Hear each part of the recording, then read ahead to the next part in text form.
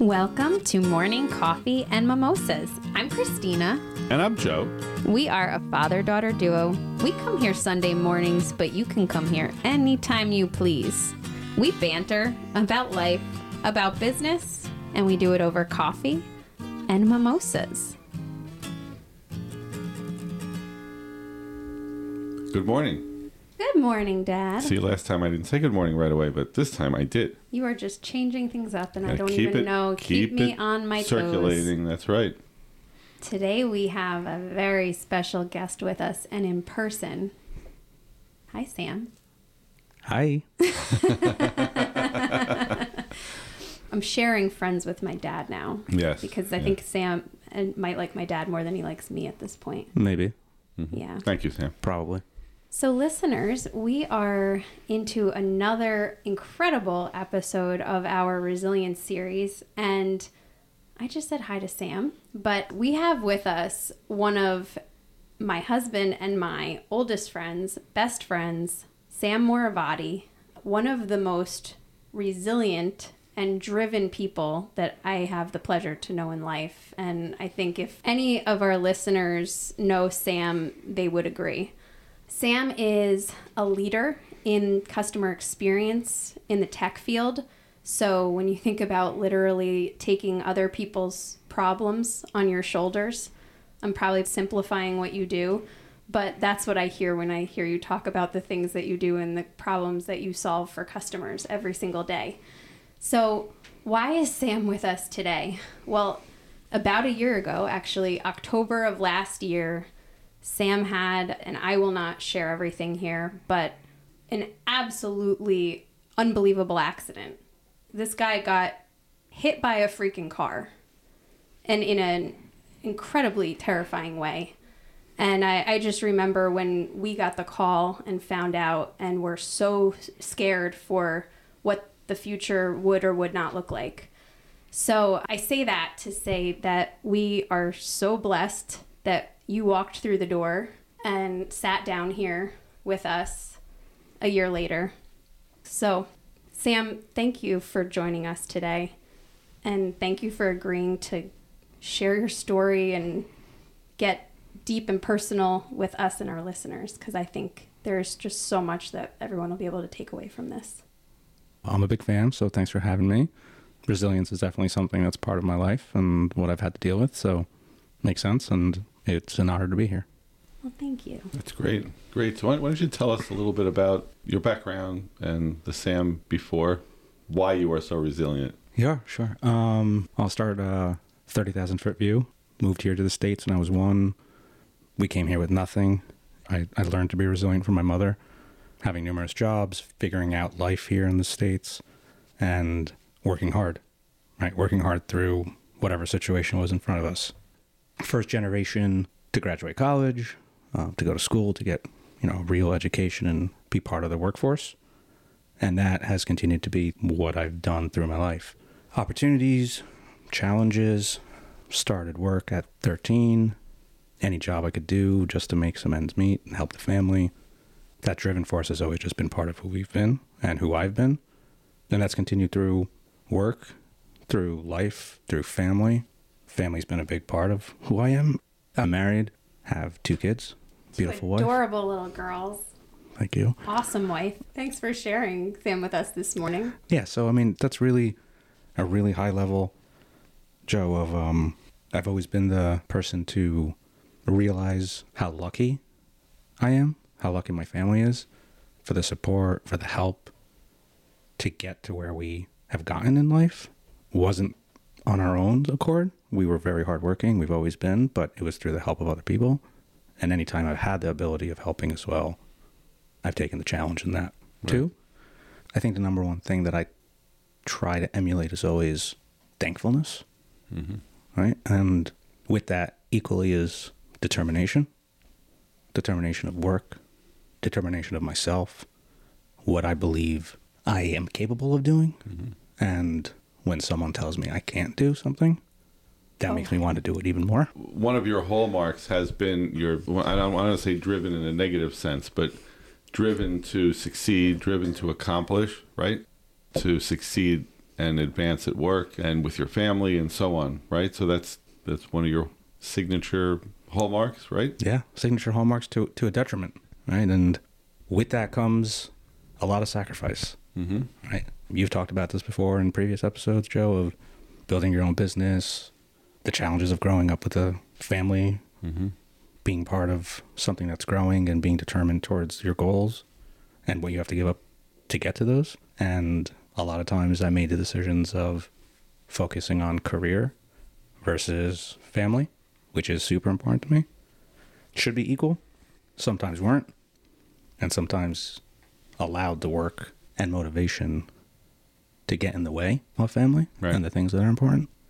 And that's where that balance has been very difficult in the past of the previous Sam. I think along the lines of you sharing who Sam was before, that's the Sam that, like, as your friends, I think we all saw. Like, Sam was the friend that was working until like 4 a.m. sometimes, or midnight, and then helping his mom, or dropping everything to help us if we needed something, or, you know, there with his girls, still a good dad, there with his family. So it was like my husband Brad and I would remark, like, how does Sam do it? Always with a smile on his face, and never, you know, somebody that you're like, oh, Sammy's never in a bad mood, right? I'm sure that you are, but like the resilient and positive mindset that you have always had, despite, I think, a lot of adversity that you've dealt with throughout life, you always did it with, I think, just like a smile on your face. That whole mentality of gratitude comes through because you were always the person that was there to cheer everyone else on too. So thanks for sharing that. I mean, I'm glad that emulates through of who I am, because that's who I try to be. And yeah, with everything is challenge and ups and downs and the roller coaster. And you'll hear me say roller coaster a few times this morning, previous to October of last year and even to today. It's never easy. You know, everyone goes through challenges. Not everything is as pretty as it looks. And yeah, there was some rough years. Yeah. So. Well, and I think that's the whole reason why we wanted to do this series. And for our listeners, is that everybody goes through challenges. And I'm talking about like what other people saw from you.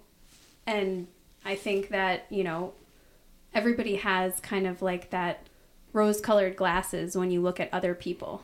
But nobody realizes what other people go through to maintain that positive attitude, or to put the smile on their face outwardly, or to be there to help other people. Sometimes it's not easy helping yourself. So I think that this series, and Sam, what you're sharing with us today, is just so special for people, because even the people that you think have it all together, maybe they've just got some better coping mechanisms, or maybe they've found life hacks and things like that to allow them to keep showing up for other people when it's not necessarily that easy to show up for yourself.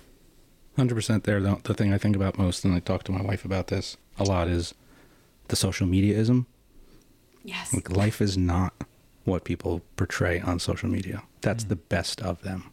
There's a whole other world that's 99% of who they are. And listen, some people do live extravagant, amazing lives.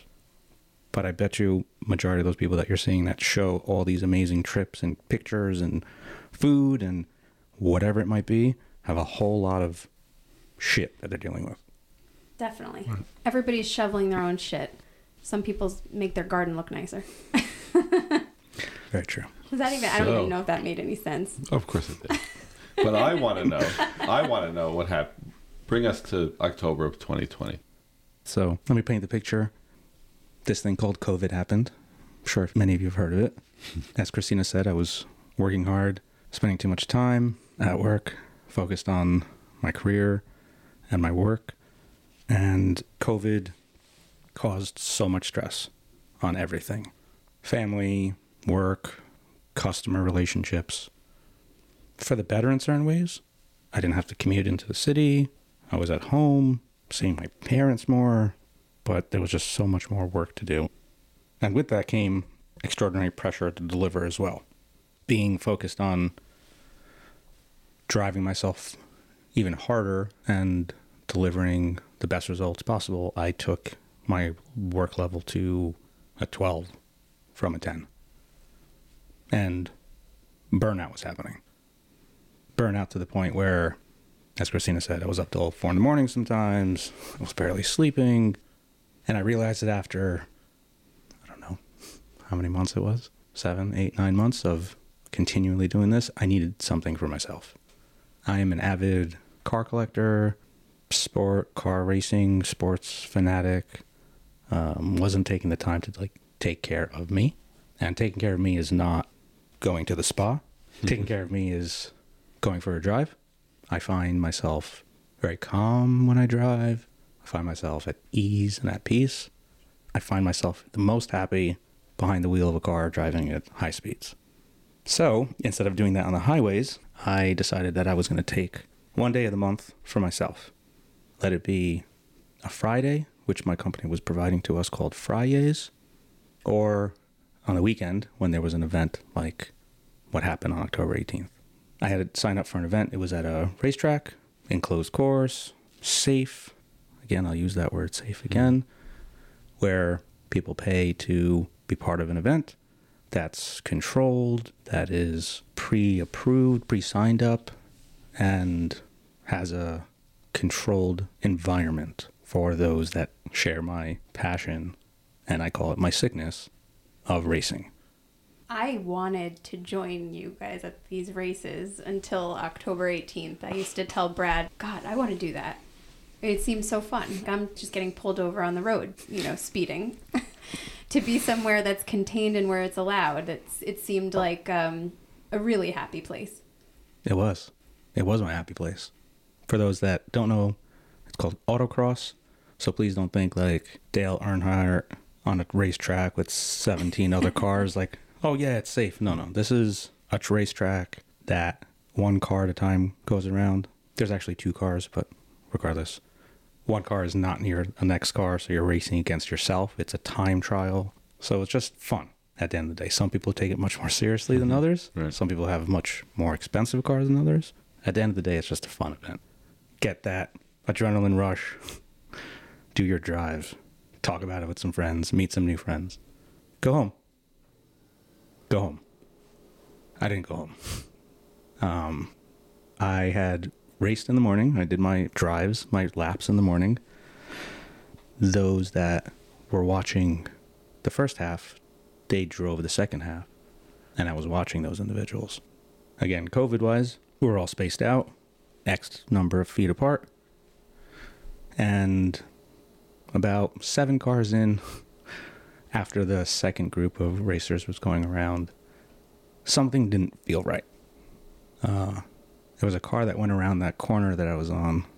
They estimated doing about 90 miles an hour. That was not the car that hit me. But something didn't feel right because I felt the wind. And when you feel a car go by you, when you're not close to it, I was like, I'm too close. Let me take a few steps back. Painting a picture, I was probably 30, 40, 50 feet away. 60? I don't really know. Far enough away where I'm on the grass. I'm not on the racetrack. The next car going by, as I'm looking at the car that went by at 90, because I'm following it, I heard something behind me. And when I looked back, I saw him coming at me. Well, I heard him, I should say. I heard his tires. And the place that he was losing control is not the place that typically individuals lose control. It was going into the corner well before the corner makes you lose control, which to me was an indication that he was completely out of control, which he was. By the time I saw him, I had 3 seconds. They estimated he was doing between 50 and 70, so let's just call it 60. He was doing 360-degree rotations, came onto the grass, and the last thing I remember, well, second to last thing I remember was run. So I did. And when I say that, you can't outrun something doing 60 miles an hour. No. Fight or flight comes into place. So I may have gotten 2 or 3 steps. May have. And the last thing I remember was jump. So you saw the car coming at you and knew, like, this is freaking it. Like, I better... I remember him coming at me and looking over my left shoulder and said, run. And there's a choice to make there. do you freeze? But you don't have a choice because your body's freezing. Do I run straight? Do I run left? Do I run right? Split second decision, I went left. If I had gone straight, if I had gone right, what would have happened? Maybe no change. Maybe I wouldn't be here. Maybe I would be paralyzed. But I went left. And again, maybe 2 steps. He likely would have hit me anyway. How he would have hit me, unsure. To paint the picture there of what that's like is pure terror. And the last thing I remember was, like I said, jump. So I did. And for the listeners that don't know me, I'm not a very athletic man. But you try. I do try. I used to play volleyball. I used to play basketball. I used to play football. I don't play any of those anymore. Well, and to be clear for the listeners, he's saying he's not a very athletic man. It's just because this is an formerly athletic man that has been highly injury prone in athletics. Yes, I have broken a lot of things in my body. But I say that because I got pictures of the vehicle after the fact. And based on measurements and assumptions, I jumped about 3.5 feet up in the air. Human person, other than like LeBron James and Michael Jordan, don't do such things. Fight or flight. I don't know. I think I tried to jump like completely over the car. I just wasn't able to. And if I hadn't jumped, I likely would have been a pancake. So I hit the rear of the vehicle. It was a Porsche with the motors in the back, which flung me up in the air. I landed on the roof, like above his head, which I compacted the car about 8 to 10 inches down. You can see an outline of my body mostly. The car continued to spin in a 360, threw me off at the rate of speed, whatever it was that he was going. And of all places, because, there's a lot of grass and not a lot of asphalt, I landed on the asphalt. To give a picture of how far, a friend that I was with who saw it happen estimates I did 4 to 5 full cartwheel rotations in the air and then landed on the ground like a sack of potatoes. Oh my God. Did I land on my shoulder first and then my butt, aka my pelvis? Or did I land on my pelvis first and then my shoulder? My shoulder is what took the brunt. And my pelvis and my back and everything else that broke. You were broken. Definition of. You were literally the definition of broken. 5 breaks in my pelvis, different places. 3 vertebrae in my back, ribs on my left side, collarbone on my left side, shoulder left side, scapula left side, muscle tears in my calf. They thought fingers broken, but not. Road rash all over my body, scars. I have a whole lot of metal in me now. Bionic man. Yeah, it's good. Feels great. But yeah, that's Wow. That's what happened on that day. And the worst part about it is I remember. The worst part about it is that I see it. I used to have nightmares about it. Day nightmares and night nightmares. Now I see it and I just know it's part of who I am. Yeah. It's a year out now. Obviously, the moments, hours, days following October 18th were unclear, right? Every minute you were figuring out what the future was going to look like. Airlifted, you didn't know if you were paralyzed for days, right? So it's a year out, what has this journey looked like for you from then to now? Yeah, again, to take a step back there, as Christina mentioned, they did airlift me. Was very aware of what was going on. I was at the point of almost telling people what to do. Or, take it back, I was telling people what to do. I was telling the ambulance to call a helicopter. I was telling the helicopter to take me to a Trauma 1 medical center. I didn't even know what a Trauma 1 medical center is. But something in my brain said, I need to advocate for myself and make sure I'm getting the care that I need. They laughed at me. They said, well... They're like, this guy watches Grey's Anatomy. Grey's Anatomy or something. Chicago Fire, I don't know. Something along those lines. And to answer your question, I think it's just, I had to jump in and figure out what I needed to do to make sure I was being taken care of. And yeah, from the ambulance to the medevac, from the medevac to the hospital. I needed to make sure I was doing what I needed. I've really never, ever put myself first. I'm not that kind of person, for better or for worse. And in that moment, I needed to make sure I was safe. And I couldn't move my legs. I couldn't move my arm. I couldn't see my arm at one point. It was behind me, basically. And that's a scary thought. And I remember that feeling. I remember them poking me. But I'm grateful they were poking me because then I started feeling it. Couldn't move my feet. Couldn't move my toes. Couldn't feel anything. I just knew something was wrong. And it's a terrible feeling. Yeah. It's a terrible, terrible feeling to go through. And the pain. That's a very interesting word that you say, Joe. Pain. When you're in so much pain that you don't even know what it is, where does it hurt? It was everywhere. They said, where does it hurt? I said, I don't know. I'm in pain. Yeah. Like, where doesn't it hurt? Again, to this day, the only thing that wasn't affected was my right arm. And I remember swinging it around and saying, like, this is the only thing that I feel. I was also on drugs, everyone. Probably some very, very strong sedative, and they were telling me to stay calm, and I couldn't. Yeah, pain. You know, pain has followed me since that day, and pain follows me every day. But so when you were going through all of this, right, and kind of reconciling with where you were at and what you were going to need to do, and I feel like, you know, being kind of a very far removed bystander, but Brad and I were certainly like every piece of information we could get to know how you were, and then when we finally got the opportunity to talk with you or FaceTime you, you were, how are you guys doing? We're like, Sam, don't ask about us. Like, you are broken. What's going on? Like, how are you healing? You know, physical therapy, whatever.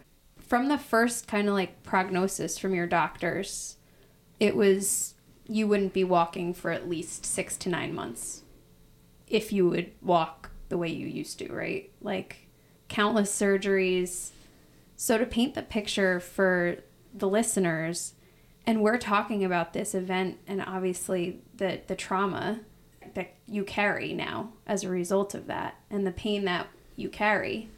But to paint a picture for the listeners, and we were talking about this the other day, for people that see you now, you are Sam Moravati 100%. You're not jumping and playing volleyball, but you're driving, you're walking, you're not walking with a limp. Like, and it's almost, it's got to be harder now in a sense. Maybe not harder, but because people look at you and they see Sam. Like, they don't believe it. Yeah. People that I know or people that I don't know, they think I'm making it up. And it is difficult, to your point. It's, I don't want to say living up to expectations, but they're like, wait a second. You got hit by what? Mm-hmm. And what happened? But wait, you're walking, you're talking, and you move, and you drive, and you work, and you do. But that's what it's been. That was my goal.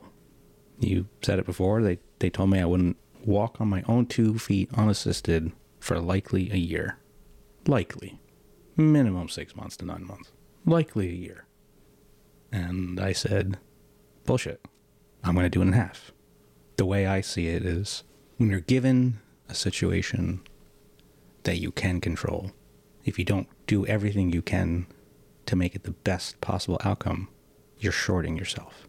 And the same way in which I was detailed and hardworking and driven and focused and 4 o'clock in the morning, whatever it was, I turned off the switch of work. Kind of. I'll tell you about that in a second. And I turned on the switch of recovery. And I said to myself and every medical professional that came in, doctor, nurse, whatever, what do I need to do to get better? And I listened. And I asked questions. And I didn't trust everything they told me because I want to advocate for myself. And that's what I had to do. So I did. I love that. That's a really important point. And I think you need to be your biggest advocate. And the same way you were always protecting other people and always there for other people, you were able to show up for yourself. But I think it's an important thing for, listeners and just people to be aware of. You may get told by somebody that you can't do something, or you may get advice from an expert or a professional, but it doesn't mean that it always applies to you, because your drive and your will to take things in the direction that you took things was stronger than what any medical analysis could have predicted. 1,000%. And that's the thing, it's a challenge, right? The way I see it was, again, don't get me wrong, there was a lot of tears, there was a lot of pain, there was a lot of misery involved. And it wasn't like the next day, Joe, I said, you know what? I don't care what these people say. It took some time, and it still takes time. It takes a lot out of my life daily to continue to push through, because, again, I may make a podcast or a post on social media or whatever that gets a lot of attention of like, wow, this guy is resilient, or this guy is a hero, or I don't know, these other words, inspirational. There's a lot of time that's behind the scenes that I am not those things. But I'm glad you brought that up, because that's the part of resilience. Resilience doesn't mean you're not depressed. It doesn't mean you're not suffering. You literally are depressed, angry. Why did I go that day? I should have gone the other day. That jackass wouldn't have been driving the car. Would have been this, right? The 1,000 questions that I'm sure have gone through your mind. And that's why I love that we're doing this, because, yes, the inspiration is important to help people going through at their worst point to say, I can get better and I will get better. But they also have to understand it's perfectly normal to be really down in the dumps, but that you can get through that. Well, and I think you said something that is really important, because you mentioned the word roller coaster. And I think that's an important distinction for people that are going through something, that you need to take inspiration, but it doesn't mean that you're going to be inspired and then just be on top of the world forever. It's not going to go just forward all the time. Yeah. Right. So would you talk a little bit about the highs and lows? What does that roller coaster mean to you when you said that? Yeah, it's a great point.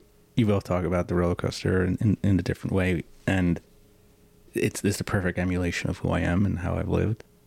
In order to go up, you have to come from down. And unfortunately, whatever's up is going to come down. It's just the trend that you're living on. Maybe you don't come down as much. Maybe you only come down 50%. But guess what? That's 50% higher than you were before. And I want to go 50% higher than I was before. So my trend wants to go up to the right. I'm a numbers guy, sorry. And yeah, like the lows of I'm stuck in a hospital bed and I can't move. I literally can't move. And talk about low. Like, I felt like nothing. I felt so empty. Family, friends, support, everything was there. And I tried to have that like strength of, I got this. And it was so hard because I couldn't do anything for myself. Texting, calling, eating. It was difficult. Anything. And I didn't want to do anything. I just wanted to get over it. I was like, when is this nightmare going to be over? To the roller coaster of sitting in my first wheelchair and like being able to move, which wasn't moving, but it was some freedom of my body can actually sit in this thing now. And I mean, it was grueling. It was painful. I was so miserable after a few minutes, but I was like, oh my God, I can get out of this bed after how long? 2 months? Horrible feeling. But the tears and the joy of something so simple of I can roll myself for the first time to my side and get some relief. High. Low. I feel my back now. And it does not feel good. So stop moving. Stop rolling. I can't deal with moving. To the high of seeing my kids for the first time after the incident. To the low of seeing the disappointment in my wife's eyes, my family's eyes, with love, but just I could feel their pain for me when they came to see me. And that's a bad feeling. That's something that sits with you. Like, I didn't just do this to me. I did this to other people too. And then they leave, right? Because they can't stay there forever. And then the thoughts that go through your brain of what Joe just said, like, if I could have, why did I? All these things go through your head. And then I realized, like, oh my God, I can move my fingers now. So it's such a roller coaster of life. But I'll say two more things if I can. Please. Taking my first shower and being able to sit in a car. I mean, driving was amazing, but like just getting into a car for the first time after. It's like simple things. And again, I'm a different breed of human. I understand. Like, other people are going to be like, getting in a car? Why did you care? For me, that's freedom. And getting in a shower and not having a sponge bath is such a release of tension and control and just like, again, back to freedom. I remember them vividly, both of those. Just the feeling of being able to. Mm-hmm. Super high. Like, highest the roller coaster could ever be. And then whatever it was, like, came back down to earth. But you were learning to reappreciate these things that you just had before. The ability to get in a car and drive. Oh, yeah. The ability to take a shower. All of a sudden, that was the best thing you could have ever imagined. I dreamt of it. Mm-hmm. I would remember, like, what does it feel like to have water come out of this thing in the wall and just hit my face? You're like, Amy, can you just squeeze the sponge above my head? Poor Amy. That woman is a saint. She is a saint. Amy is Sam's wife, and she is a saint. You said something before, and it just made me think how difficult this aspect of this must be for you. You talked about, and I know you as a person did not do much for yourself and do not really do a whole lot for yourself. So when you're talking about the pain in your kids' eyes, in Amy's eyes, that must have been such a hard thing for you because this happened to you doing that thing that you loved to do for yourself, that one thing that you did for yourself. That's the hardest part. I don't have that now. And I've had to find other ways of filling it, which is neither here nor there, which I'll get to. But yeah, the pain of, my kids and my wife and my family. Kids, thankfully, are resilient. And they're just so pure. Wake up the next day and they're just like, start fresh. Not that yesterday's wiped away, but Dad's home. I can go give Dad a hug, kind of. That was a great joy of being home, even though I couldn't really be home. I wasn't a father. I wasn't doing the things I would usually do as a father. I was just in the house, in our living room for a number of months. Well, and I also remember we would be on the phone with you, and the kids were playing around you, and you couldn't get any peace either. No, I was. Not like you could tell him to stop and then make him stop. Well, he was literally in the living room in a bed. Yeah. Exactly. So the way my house is, the living room, dining room, and kitchen are on the same floor. And my freedom was getting in the electric wheelchair and moving into the other room, which isn't another room because it's just like one wall. So I was like, I'm leaving. You kids are too loud. And I'd go into the kitchen, and then my wife would come start, cooking dinner or something. I'm like, someone give me a break around here. I need to get out of this place. Yeah, so it was rough for everyone, but we got through it. With a sense of humor, and I think just all of you. I mean, the kids, Amy, was amazing. So what's Sam's life now on the other end of this? You were driven before, you spoke about how work was your focus and your family, and then you had to take that focus and move it into healing and walking earlier than they told you, and you're on the other side of that, in pain, still suffering, not the same, not physically the same, but what's the mental and professional life for you now, a year out? Life today is so different. Therapy and recovery is equally as important to me as work, as and my career as equal as my family life. And that's a hard balance to do. I wake up in the morning, I go to therapy every day. Physical therapy, occupational therapy, cognitive therapy, and speech therapy. And that's a lot. It's a lot to take over. I'm just thinking of Catholic grammar school. It feels like me being in grammar school again, going through one subject after another. Yeah, that's all before 11. Yeah, wow. Then come home, get ready for my day, do my work, make sure I'm home for dinner, and shame on me, I wasn't really home for dinner before. And now I would say I'm home for dinner 3.5 out of 5 days of the week. Yes, there can be a half day if you do averages. You have like a snack for dinner? It's half. Snack for dinner, something like that. I mean, home for dinner doesn't mean I don't eat dinner. Believe me, I eat dinner. And that's, it's a big challenge and change because I have to think about not going back into the same routine so that I don't feel burnt out.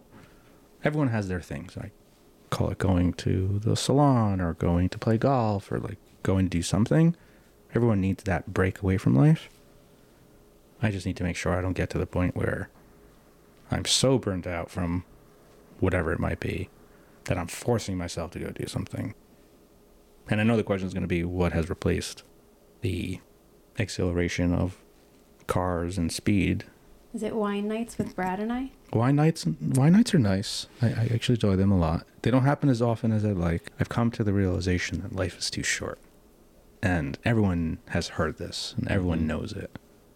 I've just decided to buy my own love.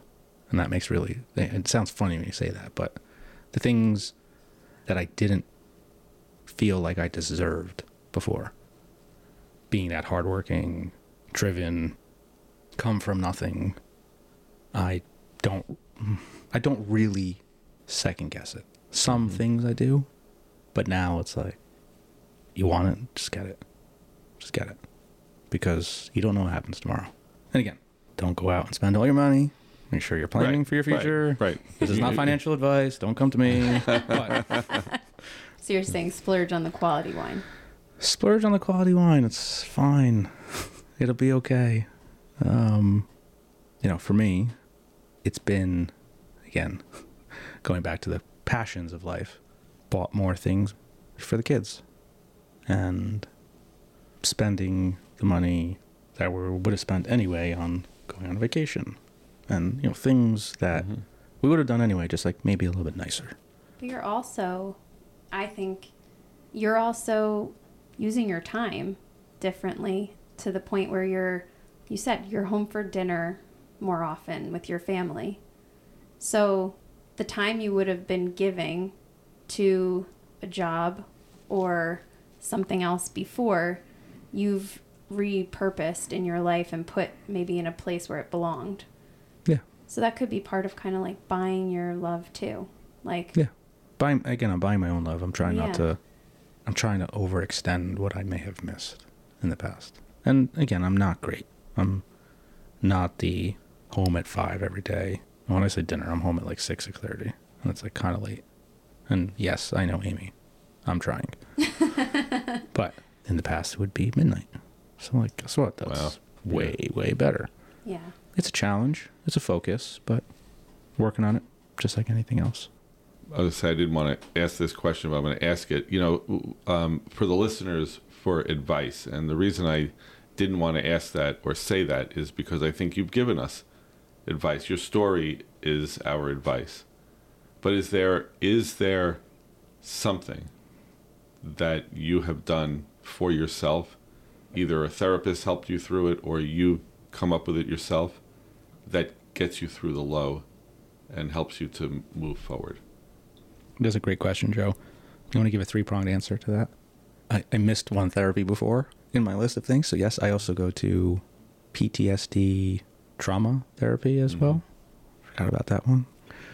My therapist has helped me ground myself into what is happening now. It doesn't matter what happened before. Don't live in the past. Live in the future.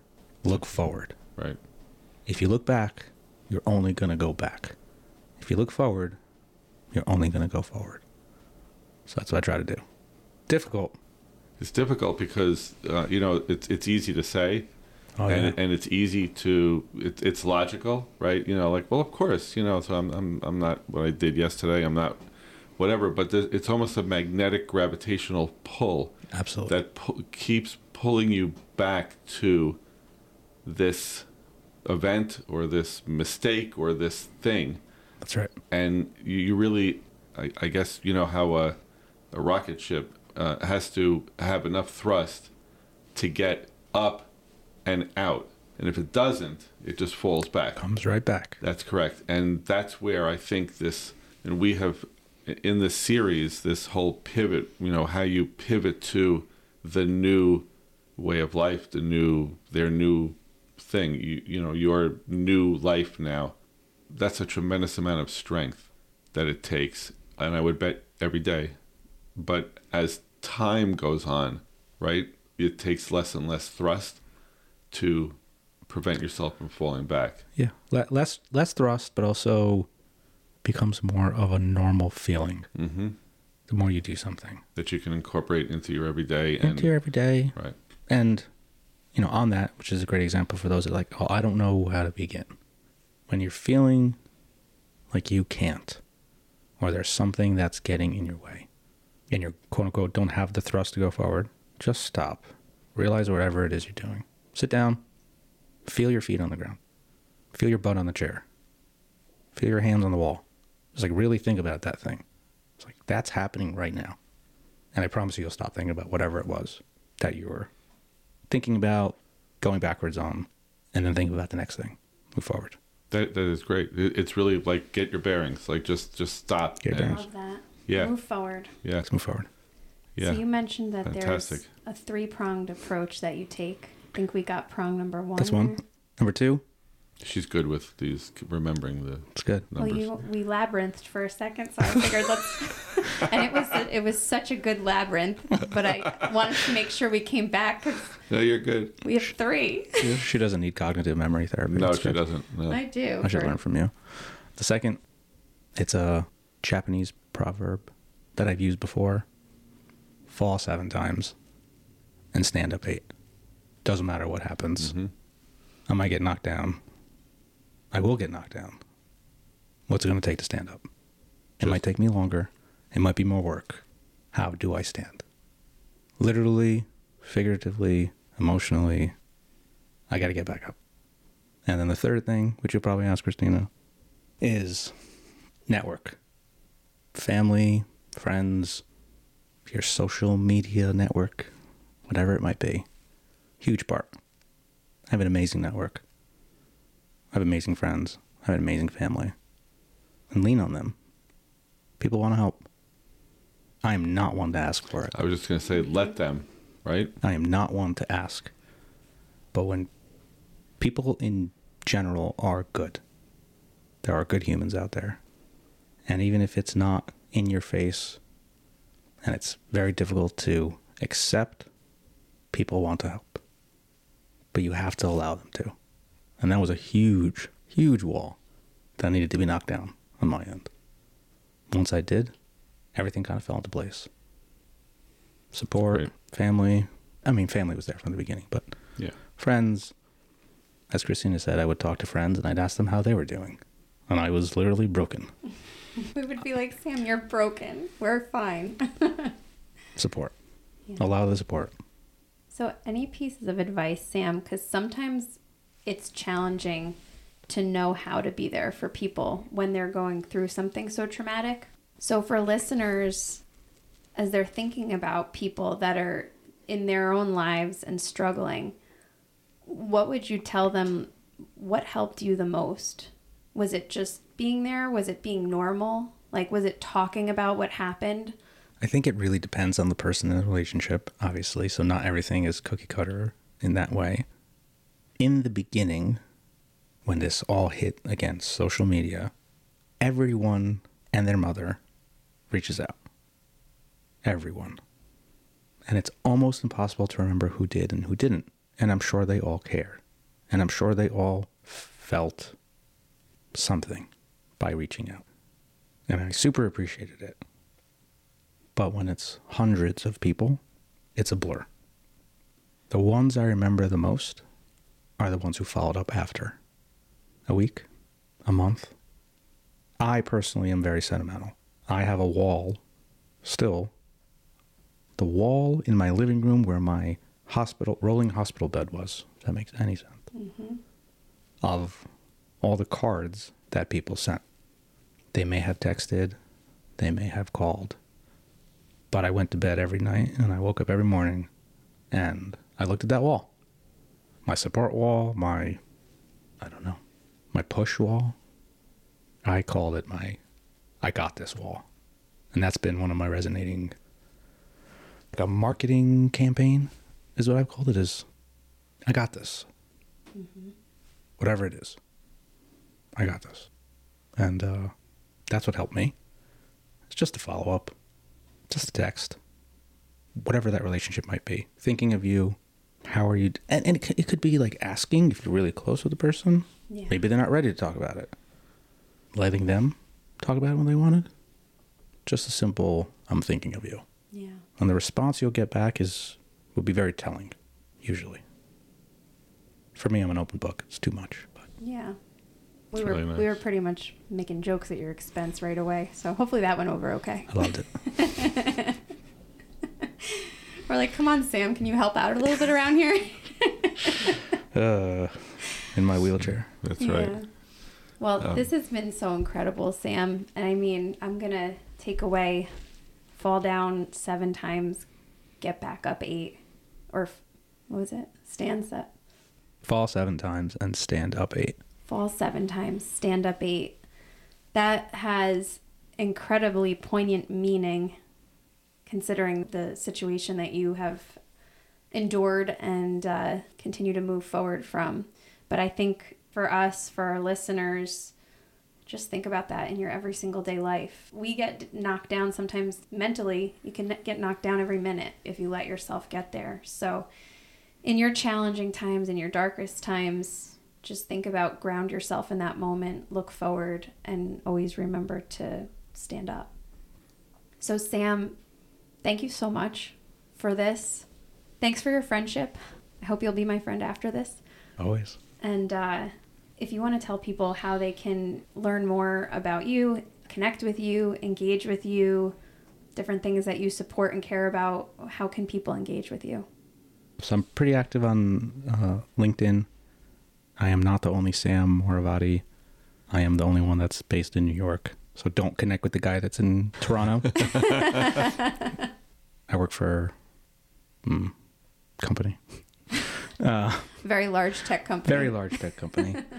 So yeah, on LinkedIn, I'm not very good at the rest of them, social stuff. Happy to connect, happy to talk. I do a lot of support for others that are going through difficult situations. One specifically on this topic is called Backbones. It's a nonprofit organization. They help individuals that have spinal cord injuries or spinal cord diseases, help talk to other people that have gone through it, what they can do, what they can expect. They're a really small nonprofit based out of Chicago. I've just recently started working with them, and I actually found out about them through another group called Immerman Angels, which help provide support to those that are going through cancer or family member of cancer, survivors, or those that have lost people to cancer. Just 2 really great organizations that are close to me at this time. And yeah, happy to hear from anyone that, wants some support or wants to connect. That's awesome. And you're already finding a way to use this experience and do good with it for others. So that is Sam Moravati in a nutshell right there. From New York. That works for a big company. Big tech company. Big tech company. Big tech company. Like one of the biggest. Yeah. Very good. This was wonderful. Yeah. Really. Thanks for having Sam, me. thank you It's so been a much. pleasure. Thank you so much, Sam. Thanks, listeners. We appreciate you all. Oh, and We'll if you sign liked off. what you heard today, aside from connecting with Sam Moravati out of New York, checking out some of those incredible charities and seeing if there's anything that you are inclined to support, please like, subscribe, leave us a review, send us a comment. We'd love to hear from you. If you have a story of resilience that you'd like to share, let us know. I think that our listeners, hopefully you guys are all getting a lot out of this, because I know I leave so inspired. Yeah, it's amazing. Every time that we have these conversations. I love these. Don't stop. Thank you, got it. Sam. Wherever you are, whatever your story, thanks for spending time with us this morning. Now, go and make a difference in your world. So what do you say, Sam? Quality wine this Friday? Quality, Your place? quality wine. Funny story about that. Only drink quality wine. Yeah, the funny story is we brought what was not quality wine, but called quality wine, and poor Sam had to drink it. If it says quality, it's not. It's not. Thank you, everyone. Thanks, everybody. Bye.